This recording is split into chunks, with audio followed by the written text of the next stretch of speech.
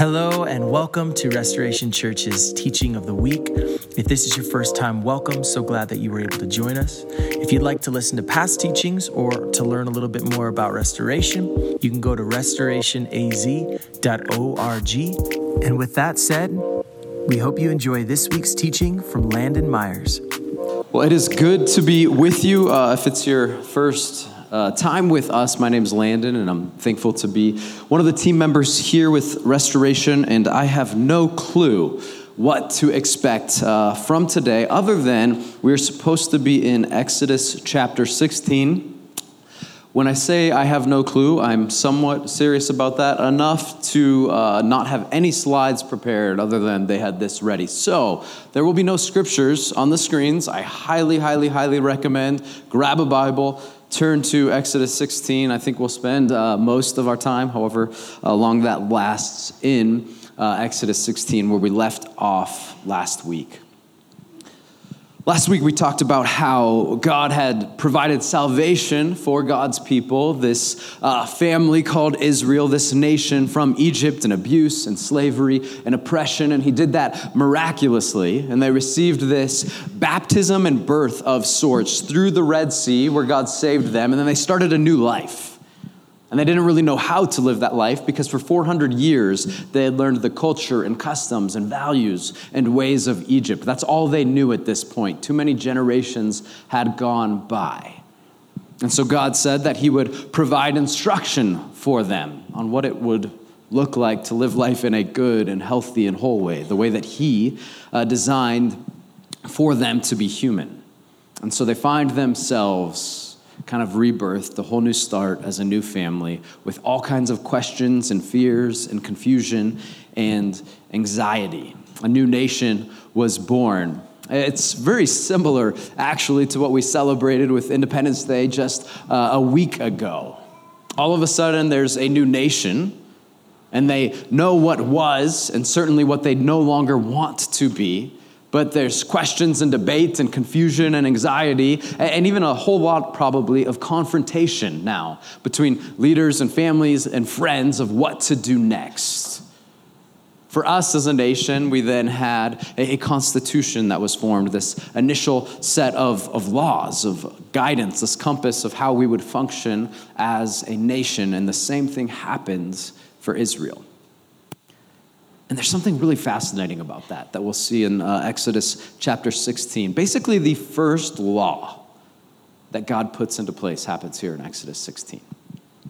And the very first thing that he talks about is probably surprising, unless you've listened to me or been around here very much, is Sabbath.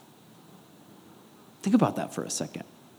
You come in here today and you have your own unique, busy form of a life with your own relationships and bills to pay, and money to spend and money to save, insurance to deal with, all kinds of life. Your own work schedule, family schedule, rhythms. We have our own holidays in this country. And it's almost as if sometimes it's hard if I just come into this room on a Sunday morning to sit and be, and then to be present, to let go for a second of kind of this rat race and the wheel that we are on endlessly, and to embrace the moment. And all of a sudden it makes so much sense why over and over and over and over again, the Almighty God of the universe, who saw you as important enough to give up his life for, talks about Sabbath, about rest. Because you and I are endlessly prone to trying to be God. You and I are endlessly prone to trying to fix everything ourselves. We're endlessly prone to worrying and wanting and working instead of trusting and worship. And so after 400 years of slavery and constant work, after 400 years of constant worry and wanting something different, God goes, just stop. Did you not see what I just did? The miracles I've performed. I've got this and I've got you, so rest. That's significant. Because if you're anything like me, you probably want to ignore that command. That still applies today. Jesus makes that very clear in the New Testament. Sabbath is so good and important and essential to what it means for us to be healthy in our humanity, how to relate to others, how to steward ourselves, our resources, our gifting, so much so that in the very first moments that he begins to say, here's how you should live, Sabbath is included. That's significant. Pick up in Exodus 16, verse 1.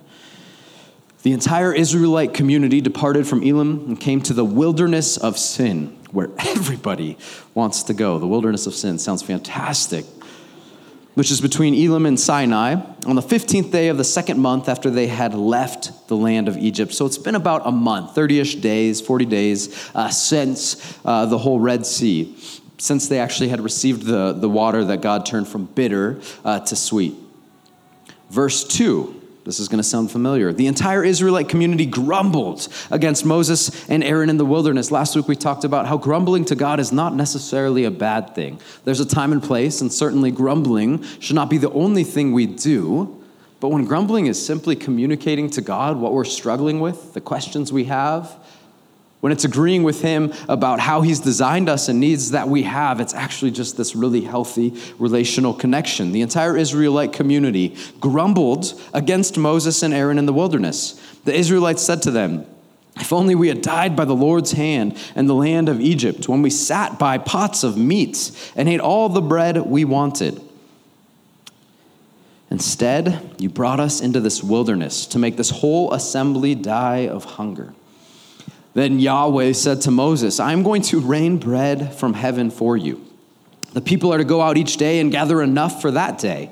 This way, I will test them to see whether or not they follow my instructions. This word test is unbelievably important. In this passage, a couple passages we'll probably look at later today, but really almost any time in the scriptures you hear this word test. This is not a pass or fail test. This is not a get into heaven or go to hell kind of test. I think culturally we read test that way. It maybe would be better as like, this is a moment I'm going to teach you. This is a moment I'm going to demonstrate something for you so that you learn. On the sixth day, or this way I will test them to see whether or not they follow my instructions.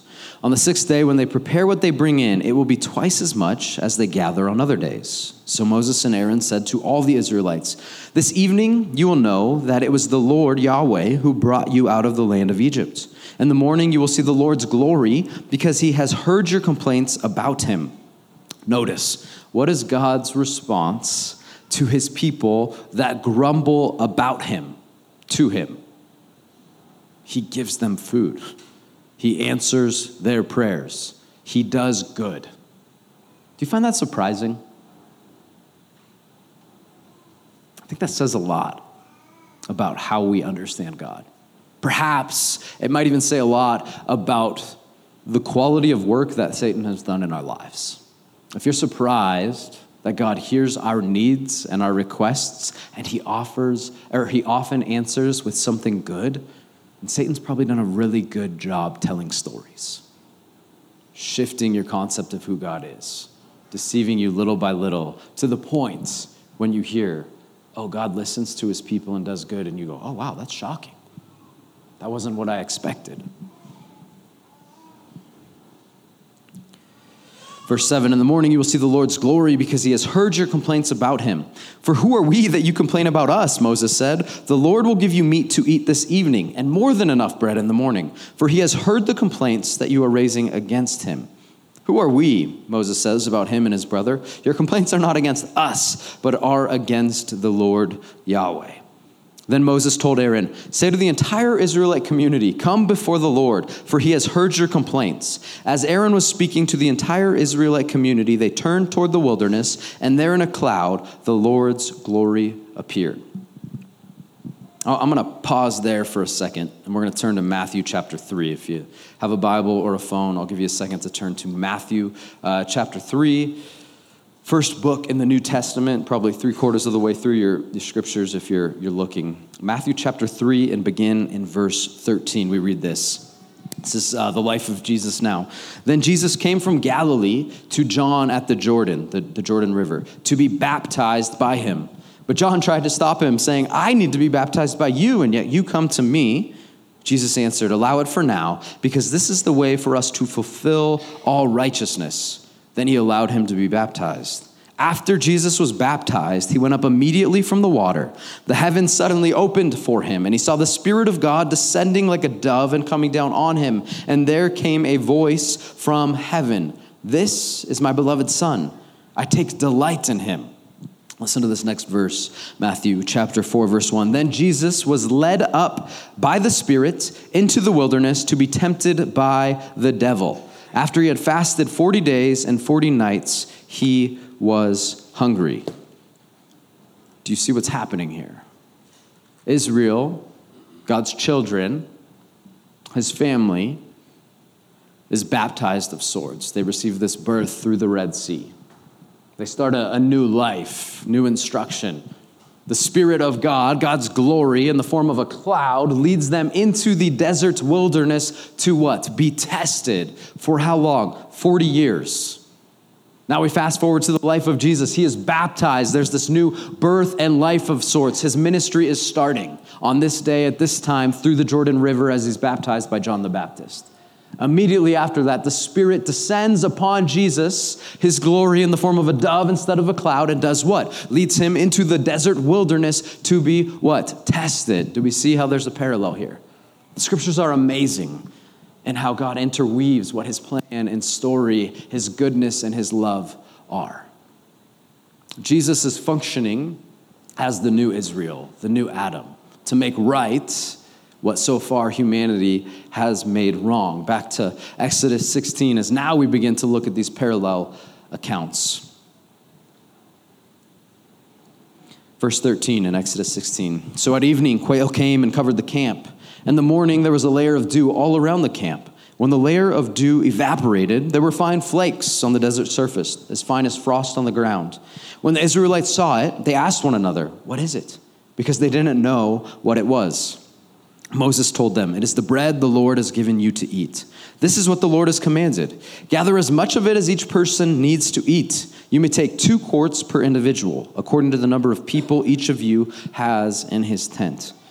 So the Israelites did this.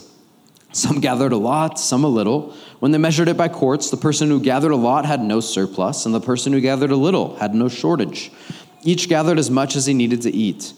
Moses said to them, "No one is to let any of it remain until morning." But they did not listen to Moses. Some people left part of it until morning, and it bred worms and smelled. Therefore Moses was angry with them. They gathered it every morning. Each gathered as much as he needed to eat, but when the sun grew hot, it melted. On the 6th day, they gathered twice as much food, 4 quarts apiece. And all the leaders of the community came and reported this to Moses. He told them, "This is what the Lord has said. Tomorrow is a day of complete rest, a holy Sabbath to the Lord. Bake what you want to bake and boil what you want to boil, and set aside everything left over to be kept until morning." That's different. Before, they were not to keep anything. But God makes a special, spiritual, physical, divine provision in this moment. What normally is not possible, that this food would remain good until morning. It smelled, worms came and infested it. He says, "I will make sure that it is good the next day, because this day I am spiritually, significantly, now physically setting apart to be a blessing to you. For 400 years you've worked without a day of rest, and that is not human the way you were made to be. So now you get to rest. You've seen me provide. You've seen me heal. You've seen me bring people back to life. You've seen me provide food. You've seen me instill plagues. Your freedom has come by my mighty hand," is what God communicates. "So now trust that my hand will provide for you one day a week." So they set it aside until morning as Moses commanded, and it did not smell or have any maggots in it. "Eat it today," Moses said, "because today is a Sabbath to the Lord. Today you won't find any in the field. For 6 days you may gather it, but on the 7th day, the Sabbath, there will be none." 2 times God says, "Don't go looking because you will not find any." Then he pauses. And again, "Don't go looking because there's nothing there." Verse 27, "Yet on the 7th day, some of the people went out to gather. But what? They did not find any.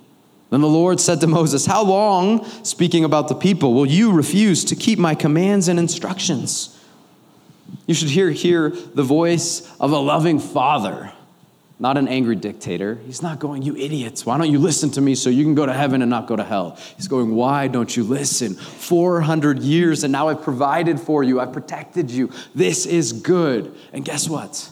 Israel, God's people, his children like you and I, we often don't know what's good.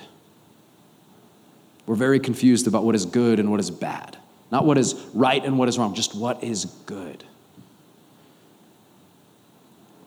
One of the greatest tactics of Satan is to confuse us about what is good and what is not, about when or if God ever does provide what is good.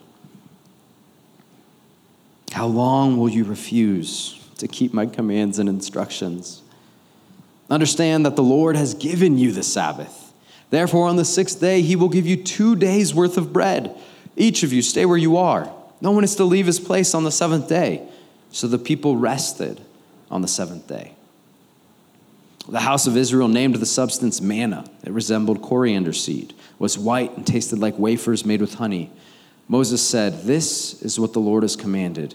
2 quarts of it are to be preserved throughout your generations, so that they may see the bread I fed you in the wilderness when I brought you out of the land of Egypt." Moses told Aaron, "Take a container and put 2 quarts of manna in it. Then place it before the Lord to be preserved throughout your generations. As the Lord commanded Moses, Aaron placed it before the testimony to be preserved." The Israelites ate manna for 40 years until they came to an inhabited land. They ate manna until they reached the border of the land of Canaan.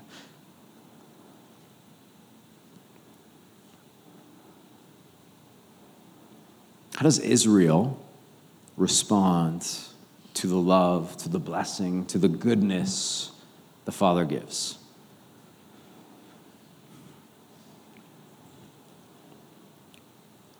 How does Israel relate to God? What does their relationship with Yahweh look like? They listened a little bit until they received what they wanted and what they deemed was good and what they deemed they needed. And then once they've received what they thought they needed from this God, they no longer listen to him. They listened to God for the results. They did not listen to God for the relationship. How often is that true of us? They listened to God to get the results they wanted. They did not listen to him because they valued the relationship they had. The story with Jesus is quite different. 40 days and 40 nights he was hungry. Then the tempter approached him and said, "If you are the Son of God, tell these stones to become bread." But he answered, "It is written." Now, what is written comes from Deuteronomy chapter 8. The word Deuteronomy, it's the 4th book in the scriptures. It literally means second law. It's the second recording of what happened in Exodus. And so Jesus is quoting in reference to this whole Exodus moment with the bread. Man must not live on bread alone, but on every word that comes from the mouth of God. There's a few different ways we can hear that.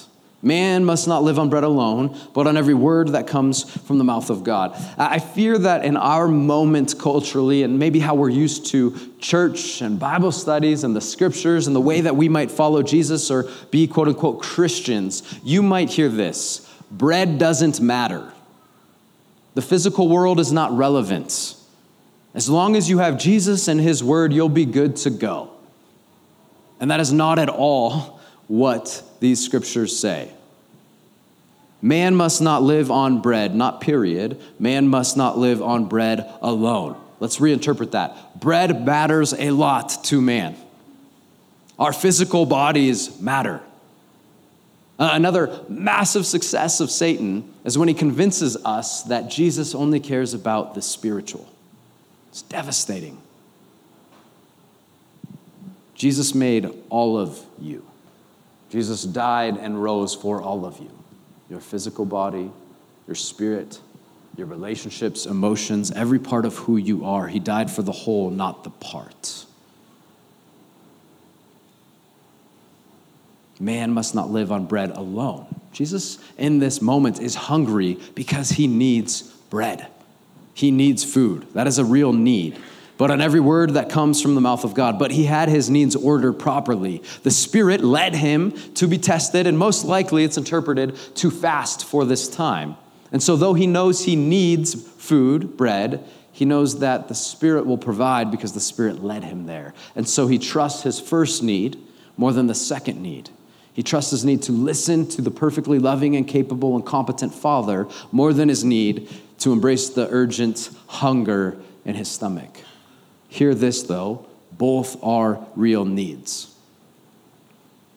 You can maybe live about 3 minutes without air. Then you'll die. You can maybe live about 3 days without water. Then you'll die. And you can probably live about 3 weeks-ish, depending on the person, without food. Then you'll die. If I were to say you need air more than you need water, more than you need food, that does not mean that you don't need water and food. You need all of them. But we have this weird propensity to create dichotomies, conflicting, opposing stories about needs that we have as humans. Jesus needed food, and he also needed to listen to the instruction of God, and he did because he trusted that God was good, and he trusted that God understood his needs. We, as Israel, often struggle to trust both of those things. Israel only cared about the result of relationship with the Father, what they got from him. If we're wanting to be honest about it, Israel just used God. They did it often. If we're wanting to be even more honest, you and I often just use God. The crazy thing is, for a while, he will let us.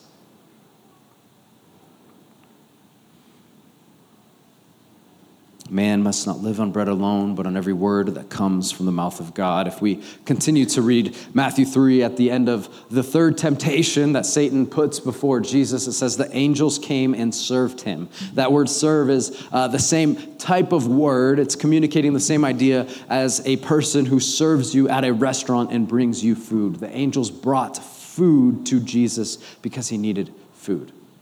But it wasn't what he needed most or needed first. It's not what he needed to prioritize. Both were needs, just like air and water and food are all needs. But he understood the order, the sequence of what was most important.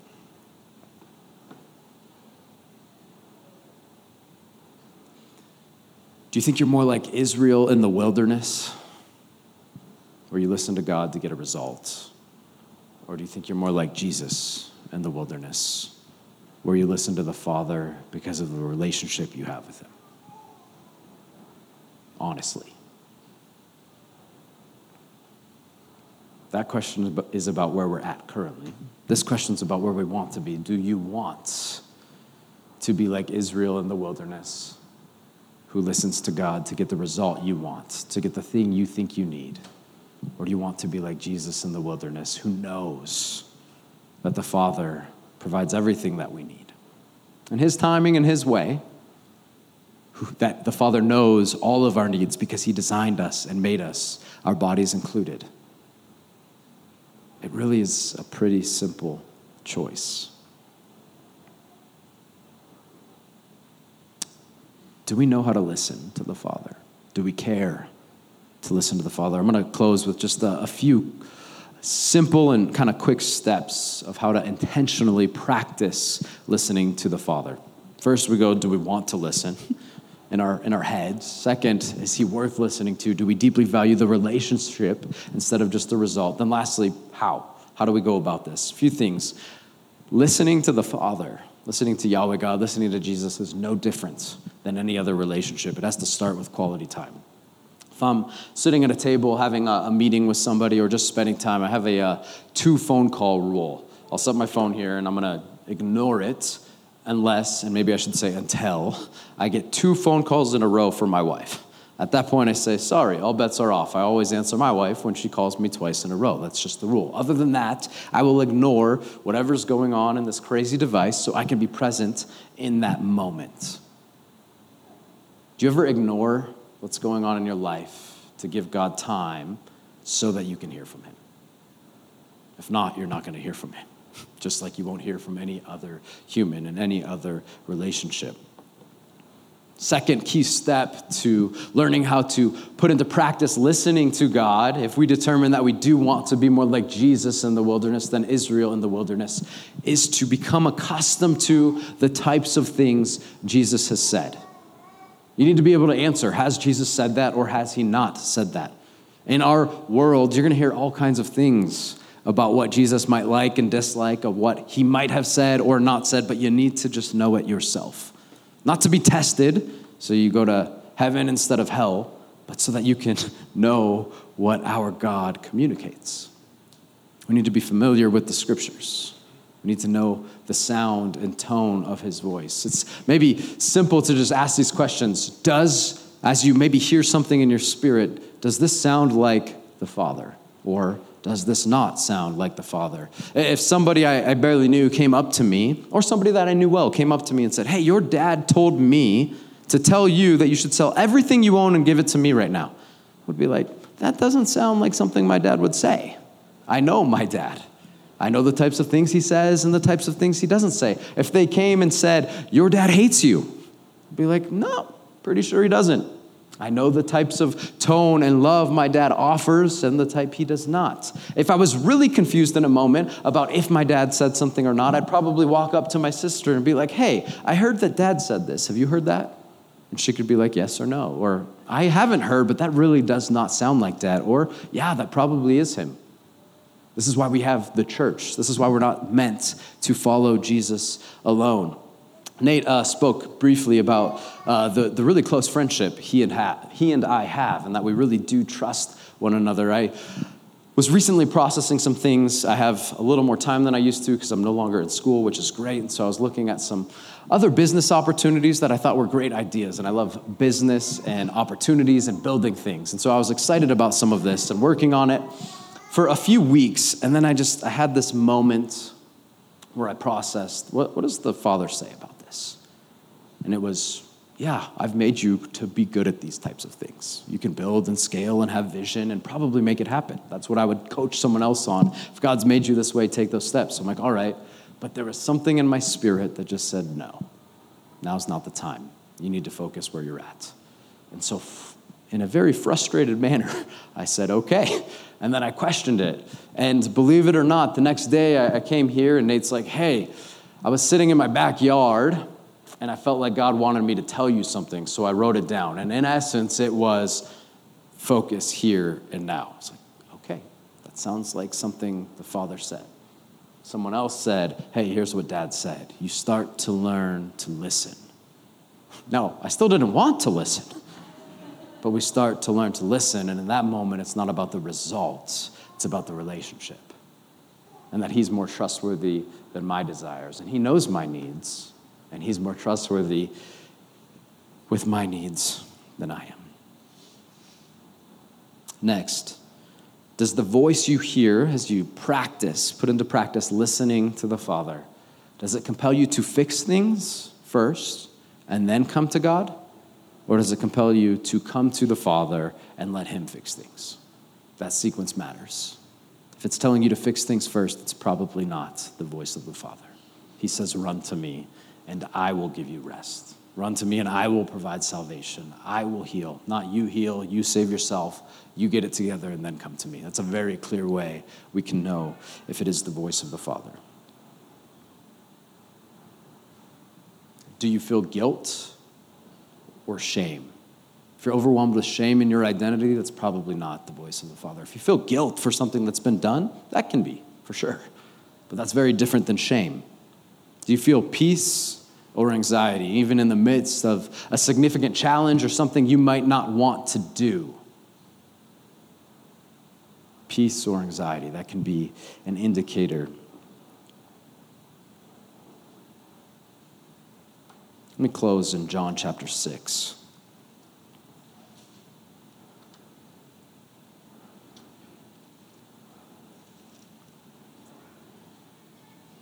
Verse 22.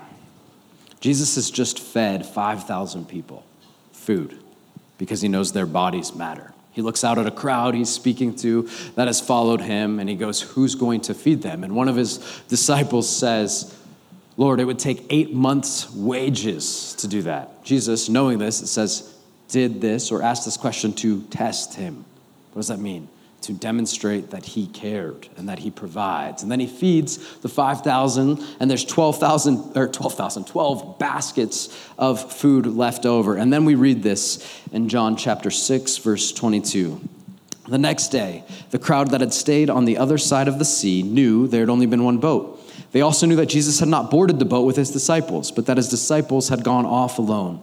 Some boats from Tiberias came near the place where they ate the bread after the Lord gave thanks. When the crowd saw that neither Jesus nor his disciples were there, they got into the boats and went to Capernaum looking for Jesus.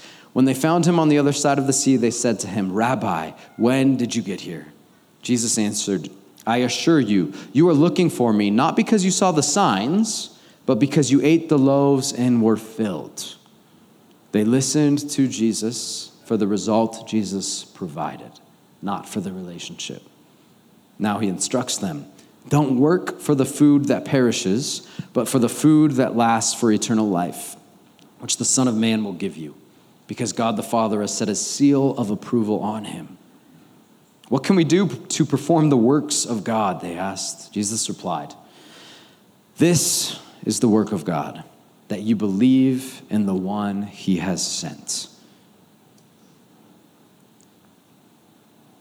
What sign then are you going to do so we may see and believe you, they asked. What are you going to perform? Our fathers ate the manna in the wilderness, just as it is written, he gave them bread from heaven to eat. Jesus said to them, I assure you, Moses did not give you the bread from heaven, but my Father gives you the real bread from heaven. For the bread of God is the one who comes down from heaven and gives life to the world. Then they said, Sir, give us this bread always. Jesus responds, I am the bread of life. No one who comes to me will ever be hungry, and no one who believes in me will ever be thirsty again. But as I told you, you've seen me, and yet you do not believe. Everyone the Father gives me will come to me, and the one who comes to me I will never cast out. For I have come down from heaven not to do my will, but the will of him who sent me. This is the will of him who sent me, that I should lose none of these he has given me, but should raise them up on the last day. For this is the will of my Father, that everyone who sees the Son and believes in him may have eternal life, and I will raise him up on the last day. Jesus gives us this opportunity to listen to his instruction, not simply for the results that he will give us, but to be in relationship with the only person that's trustworthy always. So I close with this question. Once again, do you want to be like the Israelites in the wilderness and listen to God for the results? Or do you want to be like Jesus in the wilderness and listen to him for relationship because he is good? Let's pray.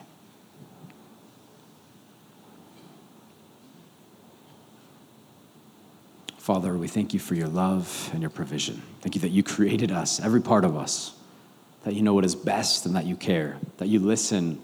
You not just put up with our grumbling and complaining, but you listen and care and provide. And so we come to you. We worship you because you alone are God and you alone are trustworthy. Allow us to know you more now. Pray it in Jesus' name. Amen. We're going to continue to worship now by taking communion together. Earlier we sang this song, this line, I want to know you. Simply put, the Israelites were not that interested in knowing the Father. Jesus was interested in knowing and relating to the Father.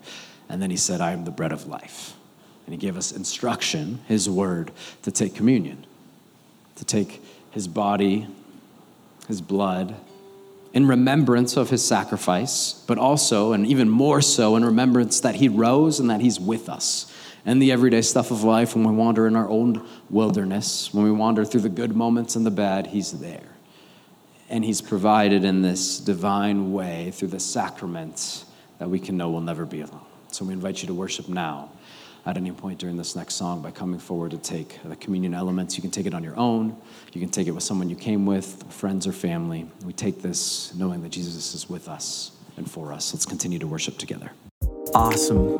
Well, thanks for joining us. Once again, we are Restoration Church in beautiful Prescott, Arizona, and we are so thankful that you were able to tune in.